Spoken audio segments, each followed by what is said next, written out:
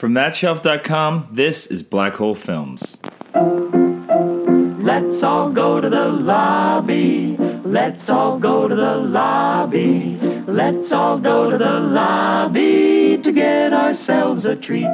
What's a black hole film, you ask? Well, you know those films you always meant to get around to watching, but you never did for whatever reason? Well, that's what they are. And this podcast is all about embracing them and checking those films off our lists and talking about them and whatever else happens to come up.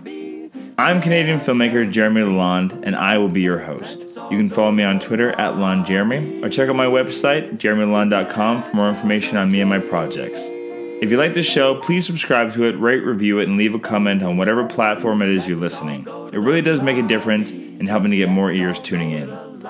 And if you like this show, check out the others on the thatshelf.com family of podcasts. And without further delay, let's get into this week's film. This is episode 104, and today I'm joined by Stephen Brogan, an actor and director who's been involved in pretty much every iteration of the Degrassi series, except for, I believe, Kids of Degrassi Street. But he's now directing and, show running and doing all that kind of fun stuff on the current series. As well as filmmaker and actor Jackie English, whose recent film Becoming Burlesque is available pretty much wherever you can get films on the internet. So you should check it out. And we're going to sit down and watch a film together. Okay, so we're sitting down to watch The Wild Bunch. I'm Jeremy. I have not seen the film. I'm Stephen Brogan. I've not seen the film as well. And I'm Jack English, and I'm not even sure I've heard of this film. Nice! Well, I went through a book of the top 100 movies of all time, and I was like, seen it. It's like, oh, so I think when I was talking to you, it came down to The Wild Bunch and Midnight Cowboy. Yeah, were the two movies I have not seen. Miller's Crossing. Miller's Crossing, yeah, that was one I've got to see sooner or later. Yeah, Miller's Crossing is great, and we had already done Midnight Cowboy. So how hard is it to find people that haven't seen a movie that? You'd be surprised. It's usually not a struggle. The hardest person was probably Norm Wilner. He's the head critic for Now Magazine. Yeah. And just because his job is literally to watch everything. Of course, yeah. And so usually he comes on, because what the kind of the rule for this podcast, as long as someone hasn't seen the movie, it's allowed. Because sometimes people are like, oh, you're doing that movie, I love that movie, I'd love to come in and just right. So you've seen The Wild Bunch? I have not. Okay. No, none of us have. So this isn't always that common that not everyone hasn't. Right. Yeah, I was getting into some Italian films that I was like, maybe this is better. This is a better base of film that we all haven't seen, because I just couldn't figure out what have you not seen at this point doing this podcast. Yeah, and we're over 100 episodes now. So I'd say I don't know. I haven't done the math on it, but it's probably about half of them are movies I haven't seen, right? And half are ones that I'm revisiting and really enjoying. Mm-hmm. Like Jackie and I did The Sting a little while while that's back. Awesome. Yeah, that was she great. hadn't seen it, but I have. And I've seen The Sting a million goddamn times. Yeah. So Norm often comes on as the guru to tell a million amazing stories behind the scenes. Yeah. But I got him to do one recently. We ended up doing the new It, right? Because he missed it because it was playing during TIFF. Right. So he just hadn't seen it yet. That's funny. So that's the closest I got to that. But it's not that bad. Usually it's you can throw people AFI lists. You can throw people, just filmmakers and go pick something off. Yeah. Their filmography. But people don't. I find it's surprising that people don't tend to have a problem coming up with films that they've always wanted to see and never got around to. I haven't seen a shocking amount of films. There's also that. I upset people with certain classic films that I haven't seen. I think I finally saw The Godfather 2 years ago. Oh, you're kidding. Yeah. So I've always been bad that way. No, I go through phases. I'd probably see more indie Canadian films than classics, because I go out of my way to scout them out, see what people are doing. Well, I think there's that point also where you're sort of in high school and college where that's the time, if you're interested in film and television, that's where you see everything. Yeah. And then if you miss it during that period of time, you just kind of go, well, it's out of the picture now. I'm not going to see that, because when am I going to find that time? Because as you fall in love with film, I think you try to see all the classics if you're into that. That's just it. And I even go now and I expand further. And I'm like, well, who inspired the person that inspired me? Sure. And going deeper and diving further. And that's where I'm now. That's deep I've cuts. seen a lot of old films. Do you remember Saturday Night at the Movies? Oh, with Ellie Yost? Ellie Yost, yeah. I watched absolutely. that all the time. Yeah, that was my small. dad and me watching that when we were kids, for sure. Those are old black and white movies a lot of the Absolutely, time. yeah. No, I mean, I remember I think for my I must have been the third grade, and the first movie I saw at home on a projector, my dad got it from my birthday was we watched King Kong, and so amazing! Yeah, I just saw that on Broadway, and I hadn't seen. There's a Broadway version of King Kong. It's amazing. It takes 13 puppeteers. Well, it technically ends on Broadway, right? Yeah, it's totally. Fantastic. Wow, I bet it's a spectacle. That's amazing. It's a giant monkey. It fights a 20-foot snake. It's just pure tech. Yeah, I don't know what it is about King Kong though, because I had if you look at my iTunes, it's like I've got all the King Kong movies from like the Jeff Bridges one from the 70s, and it's like there's something. It might be because it was one of my earliest. Oh, probably it's imprinted upon you. Yeah, absolutely. Same with Snow White was actually probably the first movie I ever saw, and Star Wars was the second one. So you're totally imprinted at that point. Yeah, it's crazy, just crazy. I'm trying to have the first movies I saw because I just watched everything as a kid, and also I was one of those latchkey kids. I'm sure you were the same, where it's just like parents were not paying attention to what you're watching, so just watch whatever you want. But I didn't have any way to watch movies on screen. But my mom ran a theater, so I spent early childhood watching theater, actually. Right. I remember it was I was in grade 6, and it was my birthday, so the whole class is there. And someone brought over Risky Business on VHS. And, of course, my dad walked in right when she's like the curtains blow open, and Rebecca De Mornay is like completely naked, and like Tom Cruise is grabbing her from behind, and he could not turn off that machine fast enough. And it was like that was a movie I had not seen for years afterwards. Yeah, because it was so taboo in my head. Hilarious. Yeah, just the worst. That's funny. So you know nothing about The Wild Bunch. No. You just learned the title, I think. The Wild Bunch. There we go. I just saw. Do you know what genre it is? You know what? I don't. I just saw that. Let's play this game. I like going in. Like I saw that I didn't know it at all, That's good. and I was like, I'm gonna go. So we won't give away too much, but what? Just guess what the genre is based on the title. I feel like based on the title, it's like a coming of age young boy story. Maybe in some way it is. I don't know for sure, but that's Like probably I see a bunch of young guys with bicycles on a small town. Do you want to know what the genre is? I don't Or do you need want to be super surprised? Let's be super surprised. Okay, let's keep that. The only thing I really know, I know some of the cast. Yeah. And I know... Who directed it? Sam Peckinpah. Sam Peckinpah, okay. That's what I know. Yeah. And I know that it's an iconic, great movie from the 60s. Mm-hmm. And... Yeah. It sounds like you're describing... what's Pony Boy? What's that movie? Yeah, I know you're talking about. The Outsiders? The Outsiders. That's what it sounds like you think it is, sort of The Outsiders. That's okay. Yeah, or there is that Brando movie, the Wild One. Oh, right.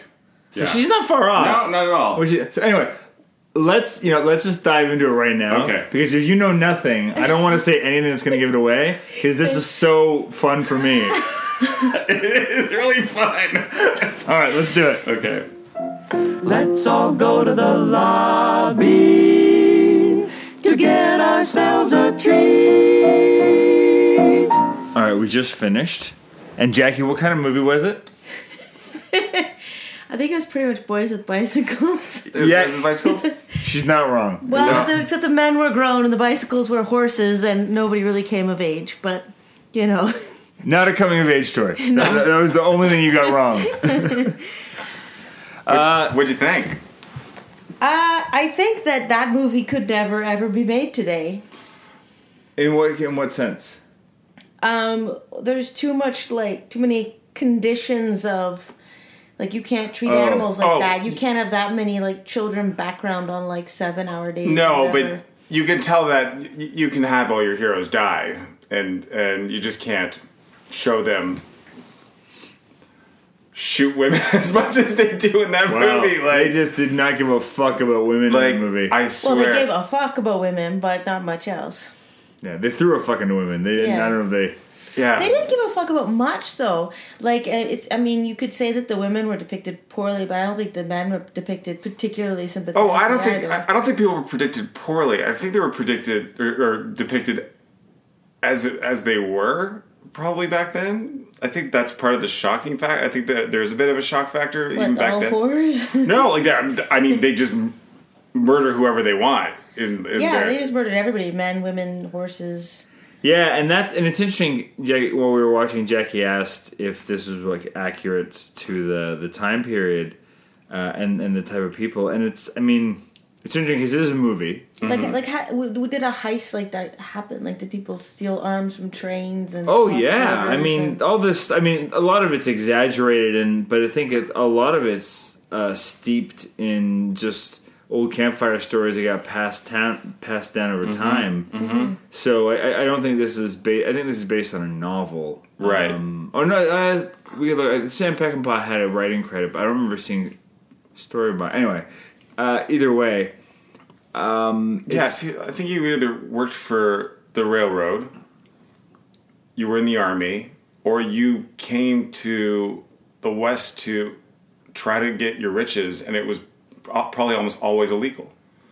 Yeah, and if you didn't get your plot of land... Yeah. It's funny, because even those guys, the brothers, they said that when they thought that was their last, before they realized the washers were what they stole, which was amazing. What a great twist. Yeah. That they said that they're going to use that money to buy a tract of land. Right. So it's like, it's interesting that it's like even, and that's a common thing in a lot of these stories that, it's the last one. We're doing one last heist. Sure. But they're going to buy a tract of land, which means that they've spent their whole lives just doing these illicit, illegal things, but they'll have to legally purchase land at some point to settle down. Mm-hmm. And I mean, at one point it seemed like, who were the older gentlemen that were not from, when was a mercenary? William Holden, and then... William Holden and Ernest Borgnine? No, his buddy. Oh, so... At one point, he Borgnine got shot, was Pike, basically. And the other guy was... Who was working, at the very end of the movie, who was working for one of the mercenaries for the railroad.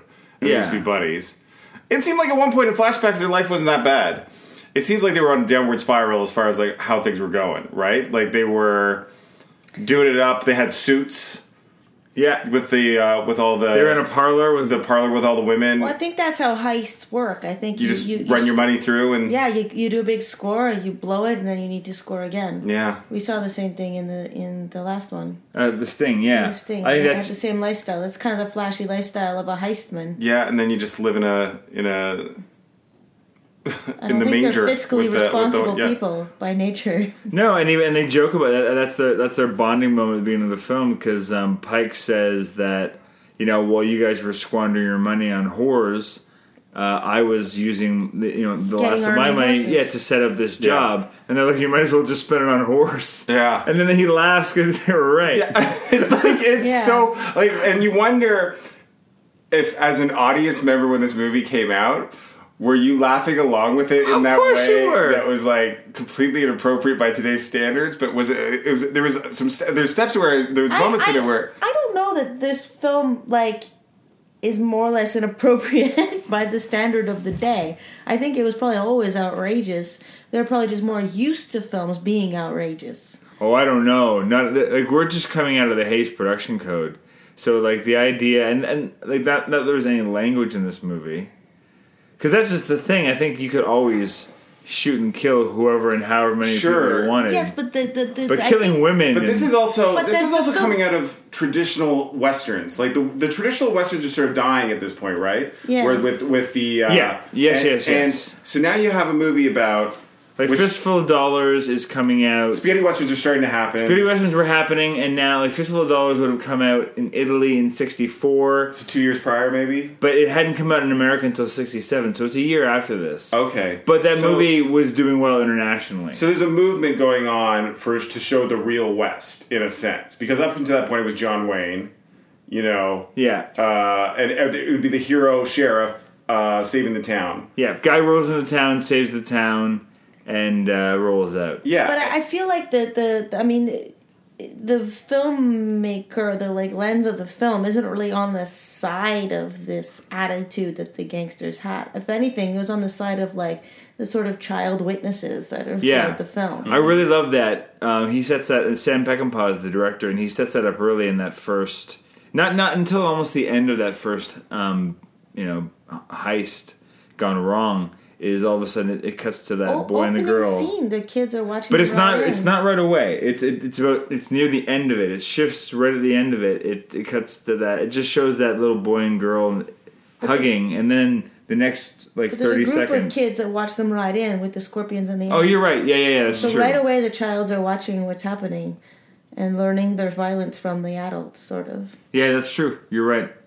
Yeah, I see. For me, it was like that. It was specific, that image of those two kids hugging. Yeah, That made me think of it. But you're right. They were, and those ants too. Even that you couldn't show on camera. You'd have to have like. Oh, there was breastfeeding going on. There was that breastfeeding shot was amazing because the way it pulled back, and then you realize, oh, she's got an ammo belt on.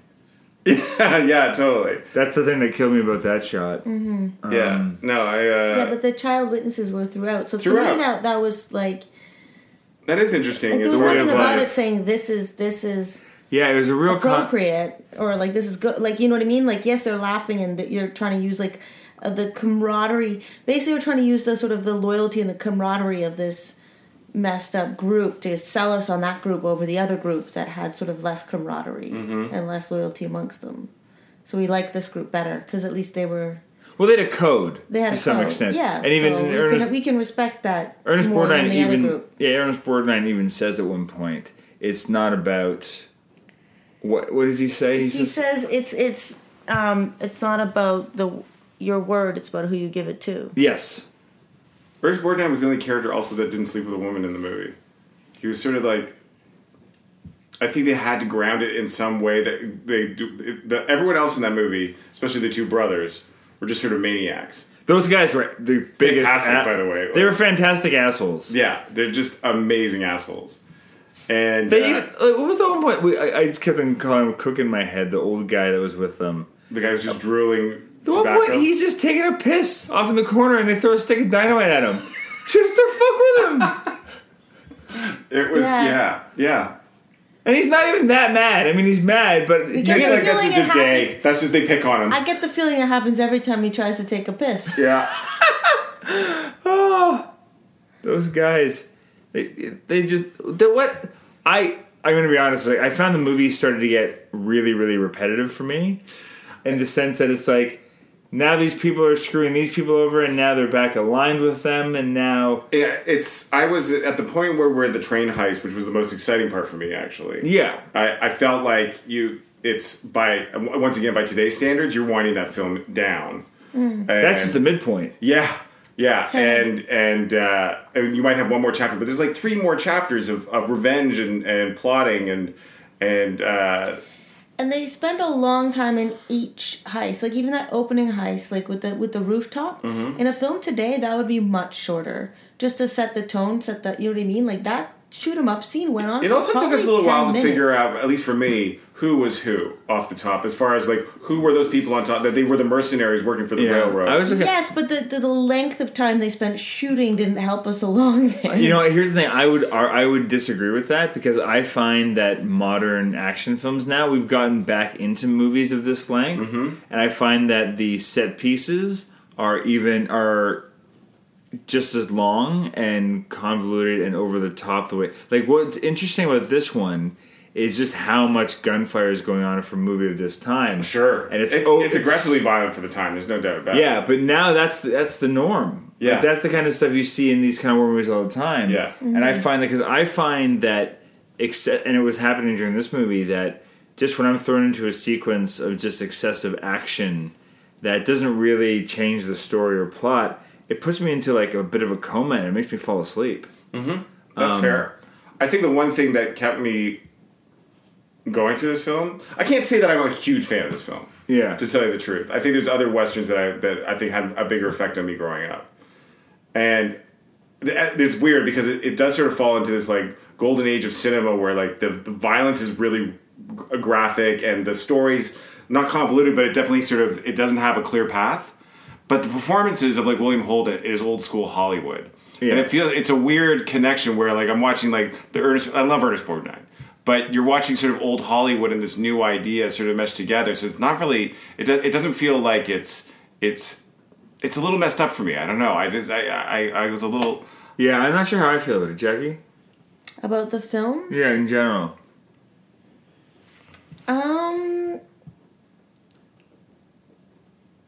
It's a weird film. Yeah. I don't know. Like I said, I don't even think like logistically you could make it today. Like there's so many things. Could it's just you wouldn't do it, but like I mean, couldn't, it would be CG. Like this is the thing more than It'd be anything else. CG, yes, I was graphics, constantly you could. concerned about the animals. I was concerned with the horses too. We've all seen those movies from the past where like it's like the rules were different. 4 horses fell off a bridge. Yeah. Yeah, I mean, Into water. They were fun. We I saw was them more worried a about the ones later, that fell down the sand. The sand. There's dune. some broken horse legs in there for sure. Oh, there were some they shoot horses. the horses if they break their legs. So There's definitely some dead 100%. horses from that film. 100%. And There there's was definitely there's so many children on set that there's no way they were like. I mean, the children weren't doing much anyways, but so I'm not really worried about the children. But I just today there's you so have many a major more. conversation about how many There's so many union protocols rules now. were broken. Yes, exactly. That's what I mean when I say it couldn't be made today. Yeah, just I'm the pretty sheer sure amount that- of union rules would probably make it almost impossible to look like that. Yeah. Yeah, but I'm also sure that like half the people that were sort of playing Mexicans were not Mexicans. Well, but I'm also sure that they're like the ones that were playing sort of the whores that were like covered in wine or whatever when they were $10. They didn't know that what was happening that day, and One they of them showed up. did They're for like, sure. yeah, they're like, we're going to be under the wine is going to pour on us, and our boobs are They going to didn't show. tell- they It's didn't like- tell I them. felt- it feels like it was the Wild West Go film. stand you know? with that Like, guy. Oh, okay. That's I will say that this is not uncommon for movies Of from the this time, era yeah. and before. But just if you look at like today was my movie day. But I just I let myself watch movies all day. Yeah. And so I watched The General this morning for the first time. I haven't seen The General. Which is a Buster Keaton movie. Yeah. Holy fuck. If you want to that movie's 1927. There is stuff in that movie that would put this movie to shame. Sure. Yeah. There's like several train heists that you're going, they're doing everything in that frame for real. I'm upset with myself that I'm really super weirdly sensitive about films like this now, like because I feel like we all grew up with them in a weird way, but it's like it's It's funny because like the girls as whores didn't really bother me because it's not like they were saying these women are whores and these guys are redeeming. I found the women almost classier than the guys, despite the fact they were whores. and listen, But the thing that's like, but there was like there's like the main sort of thrust of the film is this sort of bromance, essentially. There's like broiness that happens, and that, despite the fact that times have changed, is exactly the same. There's that bro-y thing is still going on. It will never change. It's the essence of being a guy. Yeah, this is basically a Fast and the Furious movie. yeah, I guess so. Kind of. Yeah, true enough. On horses. But, yeah. But to our original point, it's about boys on bicycles. It's boys on bikes. But am I wrong though? That sort of that like bro-y camaraderie where your buddies are bigger than everybody else. Well, they literally go back to save Angel at the end. Yeah, absolutely. And that's what causes. And then they shoot the general when he shoots his buddy, and that is it's and the sort of flashbacks of all the like good times. You know what I mean? There's something you said though also about a character that kills his ex-girlfriend because he's sleeping with the general now. And it's so it took me a minute to wrap my head around what Angel was doing. Yeah, like he's just killed his girlfriend, and everyone's pissed. I'm still have to be on his side, and so I had to wrap my head around that a little bit. Also, that he's one of our heroes, our anti-heroes in this thing. But it was really hard to bounce back from that because I was like, wait, did he mean to do? Oh, he really meant to do that. He wasn't aiming for the general. No, and then the movie even knows that because it takes a moment. We all sat up and said, "What the fuck?" And everyone in the movie does that too. And then he says, "Oh, he was just jealous that she's with you now." And then everyone bursts into fucking laughter, and they're okay with it. That's what I mean by the bro code. I'm not saying the bro code happens like this today, but I'm just saying. Oh, it's a bro code movie. There's no doubt about it. That's what it's about. It's the cowboy code. Yeah, you know what I mean. Like, yeah, if that had happened in a club today and he didn't shoot the girl, but he like dissed her, brushed her off, yeah, or whatever, like you would have a laugh about it too. Do you mean like if you take the violence out of it and just like do the social dynamics of it? Sure. Hey, I think there were 3 times in the film where there were jokes about them being with whores in a town. Didn't like when they stole all the that was their running gag. Yeah, and they all laughed together. Like that is sort of the same thing. And the same thing at the end. They all came out and basically like high-fived because they all were in with the horrors. Also, that's a big success. This is the other thing that I think that would be such a story point in a movie today was how young all the prostitutes were in like with these old men constantly. So- and it's so like one of the- I think it's one like of probably the- legit. These are probably legit things that happened in the West. Oh, for sure. Oh, yeah. Well, everybody was much but if they younger made that back movie then. today, you would there'd be an uproar. Would be a real plot point, I think. To when she's sitting there and she's sort of washing herself afterwards. I'm like, that girl can't be older than 16. But she has a baby already. Sure, it's the Wild West, but Yeah. I just think like even in casting, it would be tough to get away with that with a studio film today. Yeah, it's tough. This, You'd have this, a yeah, it's Madam unmakeable character. today. It's unmakeable. It's not though. These kind of movies are made. I disagree that. I it's unmake- think I that mean, they- sure. If you want to look at all the horses stuff, yes, all The those kind of story things. is made. It's a Tarantino film. And I mean, let's face facts. It is kind of a Tarantino So- film, I would say. So you still make it today. It's still Yeah. the Yeah, if the, anything, this film was just ahead of its time. yeah, or not- the beginning of the movement yeah. that actually keeps coming back in Yeah, film. I mean, that's a better way to look at it. there's definitely reasons why this movie is a classic. I think that because of the films of like the Tarantinos and also just the movies of Clint Eastwood over time, whether it be like Pale Rider, when we sort of what I think was one of the first westerns I saw as a young kid. That this is sort of the original anti-hero movie. Yeah, We've seen so much. We've seen that genre grow. Let alone that they don't have to do. I mean, you're right. As far as like the peril of animals and extras in these movies, you would not see today. But the story is quite tropey in a lot of ways. As far as like the bad guys going, that you root for. yeah, and they have stuff like this on Game of Thrones.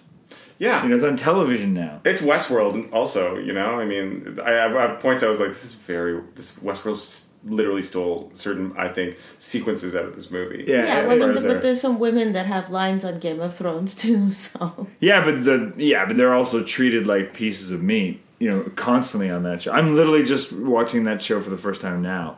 But I mean, what's interesting is where this is coming from and where it's going. Because, like you said, so where it's coming from is it's coming from people like Kurosawa, who is the samurai films, and then where it's leading is into Tarantino and that generation and those people that are making those films. Because you look at Seven Samurai and you look at the stuff they're doing on horses, it's bonkers. I'm kind of upset with myself that I am so sensitive to it now because it does pull me out of the movie sometimes. And I just don't feel like I grew up that way watching these movies because it's just we've grown so much as a society to know what but I think as a kid you watch it and you're like, oh, it's a movie, it's all made up, none of it's real. Yeah, But now you go, there's no way of doing that without. Hurting the horses. The But horses bothered me the most, I think. we legit saw a scorpion get eaten by ants, and it was like this is a nature film moment that you just wouldn't even get to put in a film today. You don't think so? It would only. I don't think so. It would work today if they showed up on set. This was already happening, and they went, "Oh, we can shoot this." We caught it. Yeah, we caught it. We caught. We didn't set it up. Nature films all the time, and people like this. Yeah, I just think that you'd have. I mean, there's just the studios are going to have guidelines as far as like what they're going to actually allow a film to do, right? And then Like, they set think them about on like fire. a dog's journey or a dog's purpose. That movie and how much that Yeah. movie was under so much scrutiny based on how they were treating these dogs, as far as like the amount of time they get to relax, to eat, how they were treated. So I don't think a studio is worried about going to throw the scorpion and put the ants on top. And then set it on fire. And set it on fire. Which I mean, it's kind of sickly, like a little like the Boy Scout in me is like loving it, because it's just like you don't see that now. But it's aggressive as far as Well, it's also it's when you finish the movie and you look back on it. That's actually a perfect metaphor for the movie themselves. It's like they're just the scorpion being them, our anti-heroes, and the ants being just these armies of other people that are after them. But in the end, they're all set on fire. None of them are going to make it out. yeah. We really Absolutely. only needed to watch the first 3 minutes. It's true. It's true. Yeah. But that's how I, think of it going back, it's such an excessive thing to do that. But it's like, oh, no, but it's a really perfect kind of metaphor for what we're about to watch. We're about to watch chaos. Like And that's creatures what was being killing witnessed by creatures the children and- right off the bat. Yeah, the children it's were the children watching. who are controlling everything. The child witnesses. It's to a all kid the that kills violence. Ernest Borgnine and Holden at the end, right? He kills them both, doesn't he? Yeah. Yeah. Little Mexican kid. There is a there. I didn't pick up on it as far as the children throughout the movie though. No? But it's like, well, I mean, I was aware of it, but like I was just concerned for their well-being. I think. Yeah. Don't get hurt. I kept the kid that came out running out with the telegram. Yeah. I was like, right, they're gonna kill him. They're gonna kill him. But they did not kill a kid. You're right. It's like it is. They sort didn't of, kill any kids. But his like that the facial expression between the general and this kid that was idolizing him. Did you see how much he was idolizing him? Mm-hmm. Yeah. And even in the beginning, after the first shoot 'em up, all the kids started play fighting afterwards. And the adoration in the messenger kid looking up at the general. Like, there was the child witness factor was huge for me. I very much noticed it. And even the baby, after he was with the whore at the end, there was a baby witness to that. Yeah, the kids witnessed everything. Mm-hmm. It's interesting. Except for the train robbery. There's no kid. well, and some of the soldiers were almost kids. Yeah, that's they true. were like boys. They did. Yeah. They specifically showed the most boyish of the soldiers on the train, looking up at him. Huh. Fascinating. It's interesting. That's definitely something that it must have been like an image that Peckinpah just got stuck in his brain somewhere and really wanted that to be a story. Because it's not really... It's one of those things that might not have even been in the script, but it's the kind of thing that's like he just brought out as a film. Because it's not really... It doesn't relate to the story really in any way. Well, it definitely feels directorial. Oh yeah, for sure. I mean, the whole thing is, but it's one of those things that may have not have even been written down. I don't know to what extent. I mean, it probably was, but to what extent?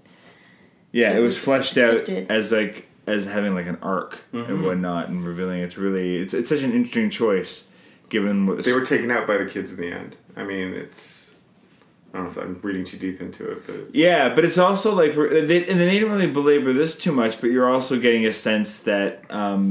Like you noticed early on about the gun, the different kind, like it's not just 6 shooters in this movie. They're using these pistols from that are, and we were trying to figure out what year this took place, and we could look it up. But I think it's like so it's got to be like late 20s, early. So Latin America has a car. There's Mexico, but it's very car special. This car is very special. Yes, yeah. It's so I guess 1920s. Yeah, somewhere around there. But it just was what It is that it's like this is on the edge of this way of life dying down. They're the aging cowboys that are probably the last generation before real settlements are taking place. One of the last things he says. It's not like it used to be, but it'll do. Mm-hmm.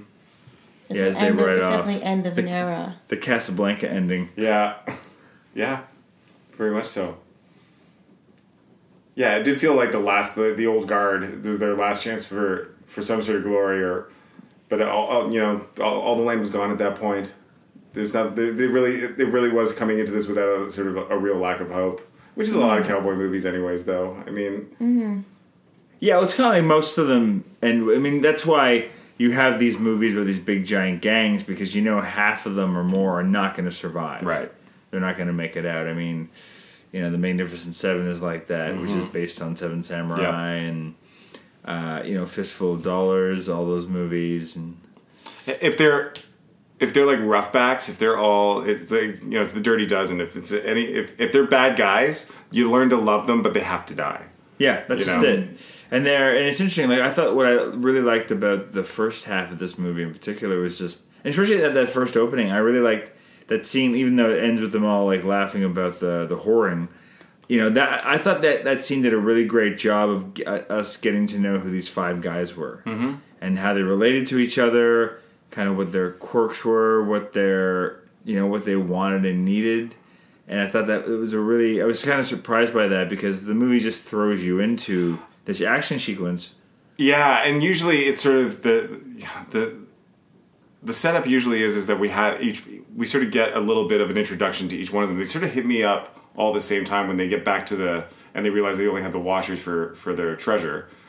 That's the only time I actually started to get to know who the hell everyone was. Well, but it all happened at the same time, and so I was like, it wasn't like I feel like the studio today would ask for like you got to develop this one character first before you develop this other character, and I got to know. But they sort of like you're just put in on it, or it would be like find a moment inside of the heist to introduce each of them with something that lets us know who they are, Which I thought they were doing with what's his name who got blown away right at the beginning though, who was the grandson. Yeah, I thought he's not. But, and they actually spent more time on the mercenaries on the roof actually in that opening scene. Remember, there was the one kissing the gun, and there was the other one who's a little hot-headed. Like, he calls him a peckerwood. So some great insults in this movie. Yeah. I mean, I didn't mind that. I thought there was something really fascinating about just being thrown into it and having to go, okay, what's going on there? Because even it's not until they get into the office and they throw that guy, the railroad guy, over the not balcony, over like the railing thing, that you're like, oh fuck, these guys are not soldiers. They look like Boy Scouts. Their uniforms look like Boy Scouts. That's why. So that's the first clue you get that this is not what you're expecting. Yeah. No, I just to save myself on this, there's a lot to be enjoyed in this film, as far as watching that ragtag crew sort of get deeper and deeper to the point where it's like they have to have their comeuppance, but you kind of want them to get away with it in some weird way. I appreciate this as a film more than I like it. Yes. I think is the best way to describe it. Like, I look at all the things they're doing, and I can see what it inspired and what they're trying to do, and I like all that. But it's one of those movies too where I go, got everything I needed out of it the first time around. Mm-hmm. It's not one where I would go back and revisit. Not at all. The way I would, Kurosawa films, sure, or films that it inspired after. It's kind of a weird like hallway film. Yeah, like I would go back and watch spaghetti westerns again and enjoy them. For sure. Where this film, I feel like I saw it. Yeah. the boxes. And I totally agree. There's so much stuff that is a school of learning in this, as far as like real smart filmmaking. Mm-hmm. And you watch it and you go like, my God, what it must have done just to pull off that really simple shot back then. Mm-hmm. And even you watching on your nice big wall here, is noticing how many shots are just like not crisp. They're not, that they have to live with that footage that doesn't have the proper focus on stuff. Well, just the amount of setup some of those shots must have been. Oh my God, they can't redo it. Yeah, I wonder how long it took them to shoot this. It would have been. I mean, just the amount of money. This would have been a huge budget film, because just to look at the extras they have. Yep. The amount of people. Yeah, like that was a war going on at one point. It was massive. And there was a little moment with the bird and the hooker that wasn't getting paid enough. And then the little bird, and she was crying and the bird was dying. I thought that was interesting. Do you remember that? Yeah, there's a lot of those little nuanced things that were really interesting in this movie. They didn't pay her, did they? I think they either didn't pay her or didn't pay her enough. I can't remember. They were disputing the fee. She'll eat the bird. It's delicious. Yeah. Yeah. Yeah. When he came in, you almost thought he might defend her honor. And then he's just like, let's go. Nobody was defending anyone's honor in this movie. No. It's not that kind of a movie. No. Well, except they were keen on this Angel kid who caused them more problems than not. I don't know. Well, I think that was just about honor. And just about he was one of us. Even though he kind of fucked them over at one point. And at one point he fucked them over several times. Like the first time they got lucky and they got a gig out of it. But still, it's a very reckless thing to do. To shoot in the direction of the general. I mean, it's funny. It's like they didn't make him an angel, because you go to his town, you go to his village, and suddenly you sort of like, I kind of understand him a little bit more. You're almost sort of going like, is he our real hero in this? Going to be this real hero in the story? Then he kills his girlfriend, and we're like, nope, no, he's wild. He's part of the Wild Bunch. Mm-hmm. Yeah, it's fascinating. I could probably watch it again. I probably could. Just talking about it right now, like it is a very odd. I think like it's gonna stick with me. I'm gonna think about it. Yeah, because there's a lot. It's kind of redeeming. I don't know when. I guess it was made late enough, but it also kind of comes out on the side of the Mexicans in a way. I don't know. I don't think anyone came up. I mean, they were working with Nazis. Yeah, that's true. Yeah, they were kind of just like drunk assholes, like. Not those Mexicans, the other Mexicans. Oh, like from the village. Yeah. Yeah, the ones they donated the guns to. They seem like they might have a cause. Yeah. Yeah, they were. Yeah, they wanted. Poverty. They just wanted to survive. Poverty was their cause. What's that? Poverty was their Yeah. cause. Yes. Yeah. That's just. I mean, probably the most, redeemable character is Cook. I call him Cook. I don't know what he has a name that's not that. Yeah. But the old guy with the giant tobacco stain on his beard, who had dynamite thrown on when he peed. Do most of the discussions go this way for the movies when you guys In are terms we having trouble defining it in a weird way? No, not necessarily. I mean, Yeah. I think it's like you either, the conversations go in a lot of different ways. Sometimes it's a love fest. Sometimes we just don't like the movie, or there's sometimes people love it and some people don't. Yeah, Like we just did Citizen Kane recently, and I love Citizen Kane. I can watch that over and over. Kate again. Hewlett did not enjoy that movie. Oh, Kate. But that's just it. But That was her first time she'd never seen it before. yeah, she hadn't seen it before, so it's and that's what's kind of enjoyable about it. It's also it's a lot to ask somebody to say, I'm going to show you a movie, and you need to have an opinion about it right away. You don't have time to go and think about it, Right. marinate on it. So it's challenging with a movie like this where you've got to sit down and go articulate some thoughts, and you're like, I don't know how I feel about some of this stuff. I just don't know why. I think it's bothersome. That's why. It's Yeah, like, but and I think we've all seen so many movies that are bothersome of this era. Also, I just don't know how I missed it. Also, it seems like why is this the film where I feel like at one point, especially in high school, I went through a Western moment. Mm-hmm. But for some reason I missed this, and I don't know why it never came up on the radar with me and my friends as far as one to watch. Because it was long, maybe? Maybe. Well, no. I mean, I think I was used to watching, the Lawrence of Arabia's of films, which everything seemed to be about 3 hours back then, right? Yeah. So I don't think it was a time factor. Maybe it was just not. Just missed it. I don't know. I haven't seen a lot of westerns, to be honest. I've only a little bit. I never went through a phase. But we used to do a show that spoofed westerns, and there was an actor on that show who basically realized was spoofing this old man, I think, because his character was basically identical. Well, that's a pretty big trope, that character. Yeah, half these guys are The in old guy who laughs crazily. Yeah. Oh yeah, they're all in Back to the Future 3, I think. Honestly, they're somewhat older, but they're all there. Back to the Future Part 3 is a great Western. Yeah, I'll take it for sure. But also, it's that's the prospector in Toy Story 2 as well. Mm-hmm. It's Kelsey Grammer's character. But by that Yeah. point, you're referencing these kinds of movies, though. Yes, Yeah. but it's not just based Who on that invented one. the old man? Oh, I think he invented himself. Yeah, I think that was half the West. I think they just found that. Prospectors who screwed up, and they're like, well, I got nothing. I bet it was. They Some just crime. They found that guy like that. Those teeth are real. Yeah. I don't know. I mean, where did that character kind of originate? I mean, he's kind of the fool, right? So you could argue that Shakespeare invented him. The Western version of him.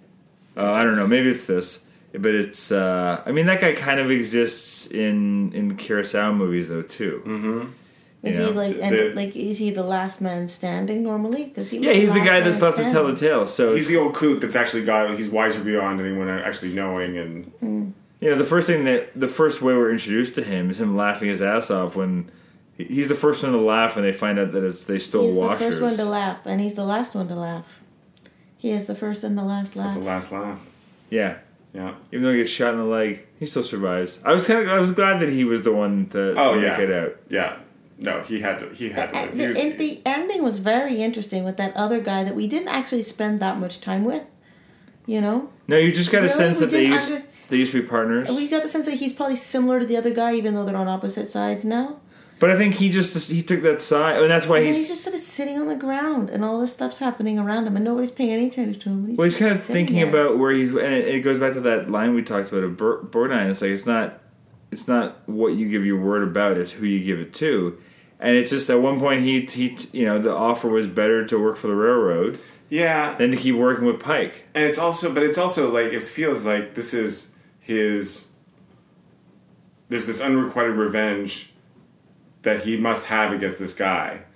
He doesn't get to have it really because he gets killed before he gets a chance to have it. He makes a comment about how he was sent to jail, and we get that flashback where the cops. So there is revenge to be had on his part.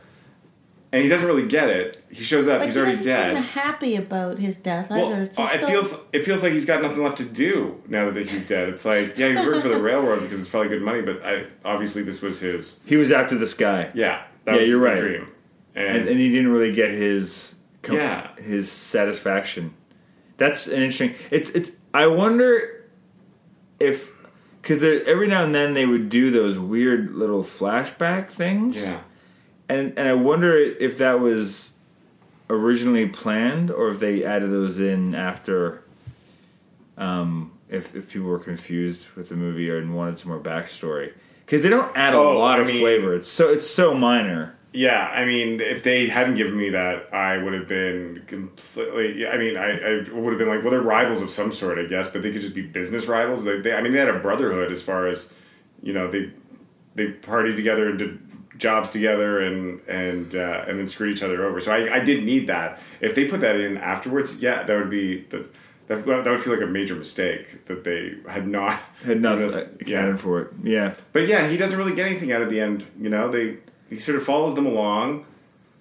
But I don't mind that. No one really gets what they're going after in this movie. Yeah, like what could the outcome possibly have been otherwise? I don't know why I'm expecting. Like, yeah, it's kind of cool that he didn't get his thing, because it usually ends in my mind as Western's going to have a shootout between those two guys at the very end. And he didn't get what he wanted. He didn't. No, and they spent a long time. I got the impression he was sitting there for a while. I was expecting them to have, like, that's where this film has to end, is with the two of them having their shootout of some sort. It's kind of brilliant in a weird way that, like, he goes through this whole movie and he doesn't get it. I mean, that's kind of what the Coens do too, right? Sure. Like their No Country for Old Men does that multiple times. Spoiler if you haven't seen that movie. You know, it's not about what you expect. It just seems very chancy for a big film to, like, not pay off on that idea that they've really been pushing for a long. Like, it's really brave in a lot of ways. It's like, this character's going to end up not satisfied. And that's just it. I think for 1966, you know, this is a big studio film, big budget. It's not Easy Rider, which is right around the same time, and that's a film that, you know, it's part of the counter. It's I think. You know, when did Butch Cassidy come out? Was that like more 70s? Yeah, it's around this time. It's very similar, but I think we're starting to enter, like, America is starting to enter into the counterculture. Mm-hmm. And so they're just ripe and ready for something like this. I mean, all about bad guys. Nobody's really a hero, and nobody gets what they want in the end, because that's what life is like, man. Yeah, I get it. And I think it has something to do also with they're older cowboys also. They're not necessarily like it's that old Hollywood thing with these new what feels like a new golden age of where films were going. Kind of throws me off a little bit, because it's just the performances feel like John Wayne performances sometimes. And I think that maybe pulled me out every once in a while. Sorry? With new kind of filmmaking, though. Yeah. Like, how old was Peckinpah when he made this film, I wonder? I mean, he'd been already around for a little bit. Yeah, he hadn't made... Straw Dogs is after this. Yeah, it's interesting, but it is like all of the characters in the film, the story, the timeline of the film, and when the film was actually made are all at this kind of turning point in time. Yeah, it's interesting. It's also sort of like the sexual revolution, right? So for this film to come out then is kind of crazy. Also, because it's very hard not to feel like First of all, we didn't even think a woman was going to be in this film for the first 20 minutes. Oh, I knew there'd be prostitutes. Yeah. I wasn't worried about that.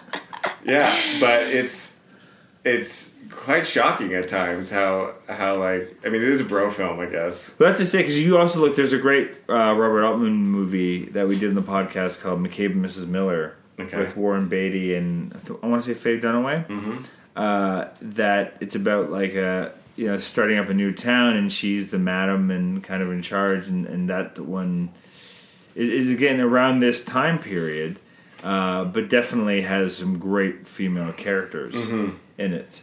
Mm-hmm. So, but this is also common for these big giant bro movies. Like the biggest sort of acting moment was the woman before she got shot. Oh yeah, no, it's not. There's no point where I didn't know what their relationship was happening in their relationship. I didn't need a translation at all. Like things were going really wrong there. and there was I was like, wait, that's his love. Oh, I guess not. No. And then there's the woman that shoots Pike at the end. Yeah. And then he has no problem turning around and just calling her a bitch and like. Well, the human shield. The woman is a human shield. The woman is a human shield too. Well, they do that in the opening scene too. They grab one of the church going women in the middle of the town and just have her. But I think is that one of the mercenaries does that, or is that one of the bank robbers? I can't remember. But I remember they're going, oh fuck. Anyway, some great stuff. It's a movie that will definitely stick with me. And, and I'll think about it a lot. But it's like his ex-girlfriend's husband also shoots her. Like the jealousy shooting happens twice in this movie.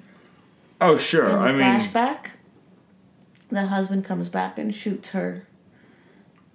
The one that he was having an affair with. Mm-hmm. I don't know what you mean. I'm confused. Well, I mean, Angel shot his girlfriend because she was with another man, but in a flashback, his ex-girlfriend also got shot. But like that seems to be sort of just what happens. Yeah, that's what you do. Shot. Yeah, when your woman's with another man, you shoot her. Yeah, not him. Oh, never. Not him. But we understand why he's doing it. We shoot her.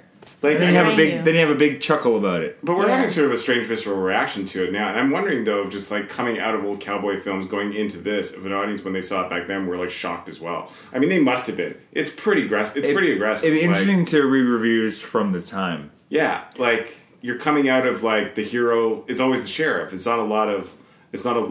I mean, if there are, sure, there's the bad guy heroes.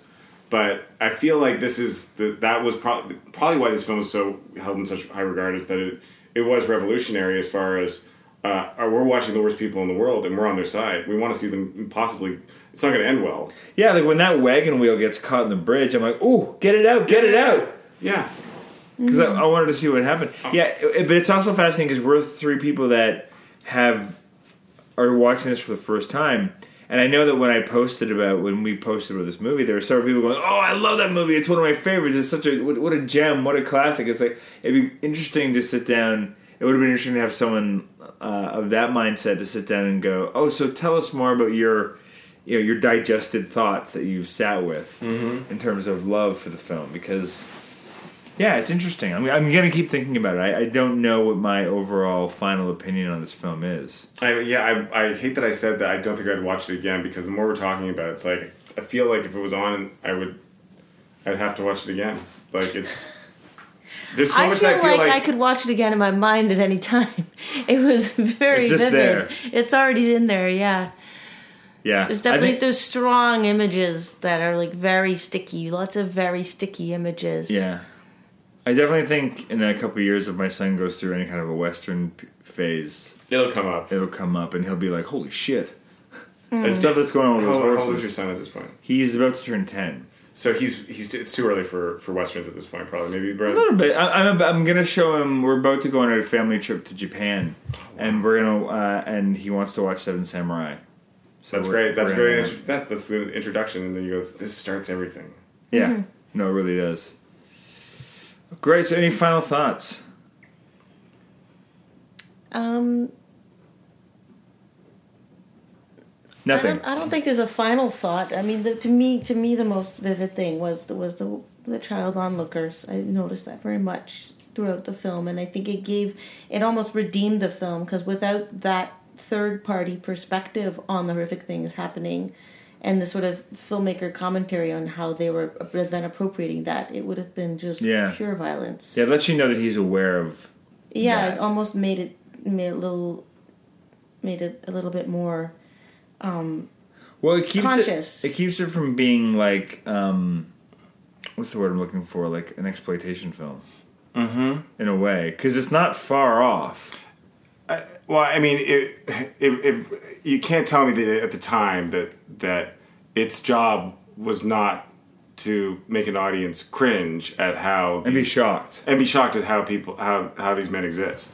Mm-hmm. You know, it had to. I mean, I think the thing that's furthest away from reality is that they almost were. I feel like people from that time were so not put together. Like I feel like I feel like a real Western couldn't exist. I feel like I read something about how they had to start putting saloons and people drinking whiskey in Westerns, but that wasn't what they were all heroin addicts back then. And so like they would rob a place and they'd go to one of the, little Asian heroin den and stay there for a week, passed out, and then go rob again.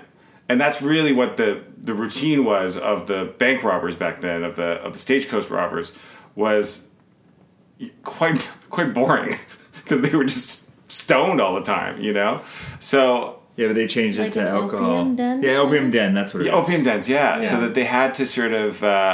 That's how they sort of livened up the original movies, and it just sort of stuck. That's what I read. The alcohol and the whiskey. Yeah, and like the prostitutes were upstairs, and then you'd head up after your bottle of whiskey. But basically, they weren't even into women. This is what I read recently. I wish I could remember the article about how that it was. I think it was talking about the opioid crisis and how it's represented and where heroin first came into play in North America through the opium dens, and the truth about the original cowboys is that they were all addicted to opium. Needless to say, that has nothing to do with my final thoughts. That's fantastic, though. That's a great takeaway. I had no idea. If you find that article, forward it over to me. It was. I think it was in the Times, and it was about. They were just talking about the history of like the real snake oil salesmen were selling stuff that either had cocaine or heroin in it back then, and it was total. This is a different conversation because it was literally incorporated. Heroin was a legal drug at one point up until But didn't Coca-Cola have cocaine? Sure, yeah, the leaf or whatever. But I don't know. I guess my takeaway though is that it still holds up as far as the shock value is concerned. As far as like falling into a buddy movie about bros, who that you don't necessarily. I'm always shocked that they can make you care. Yeah. First of all, but. And children throughout the movie. Yeah, I think that's there's something really lovely about that. Yeah. I'm glad you brought that up, Jackie, because I noticed it, but I didn't really think about it too much. Yeah, it's a great little touch. And it's nice to see sort of what probably was the dawn of the anti-hero movement in a lot of ways on such an aggressive level. Yeah. I'm trying to think of prior to this where you would have seen maybe some more traditional like World War II movies, but I think they were still heroic. I think there's not a lot to say about these guys being heroes to anyone except for their group. Yeah. And that was probably quite new. Well, nobody's altruistic. They're all just doing things for themselves. Yeah. No one's fighting for the town. No one's fighting for the government. No, and Angel comes closest to that with his weapons for his village. Yeah, but that's after he does so many terrible things. I know. True. Fantastic. All right, well, thanks for coming over. Thanks for having us, though. Yeah, but this is super fun. It was very interesting. I want to think of more movies that I haven't seen that I'll be not so after at the end. Like, I'm really confused about my emotions right now. That's okay. Come back anytime. Cool. Let's all go to Thanks for joining us for The Wild Bunch. Black Hole Films is a proud member of the That Shelf Podcast Network. You can listen to other episodes of our show and other That Shelf podcasts on thatshelf.com. Please subscribe, leave comments, spread the word, do all the things that let others know you like the show and how they can check it out. You can find me on Twitter @LonJeremy and go to Facebook and join the group Black Hole Films. And until next time, go watch something you've never seen before. Thanks. Let's all go to the lobby to get ourselves a treat.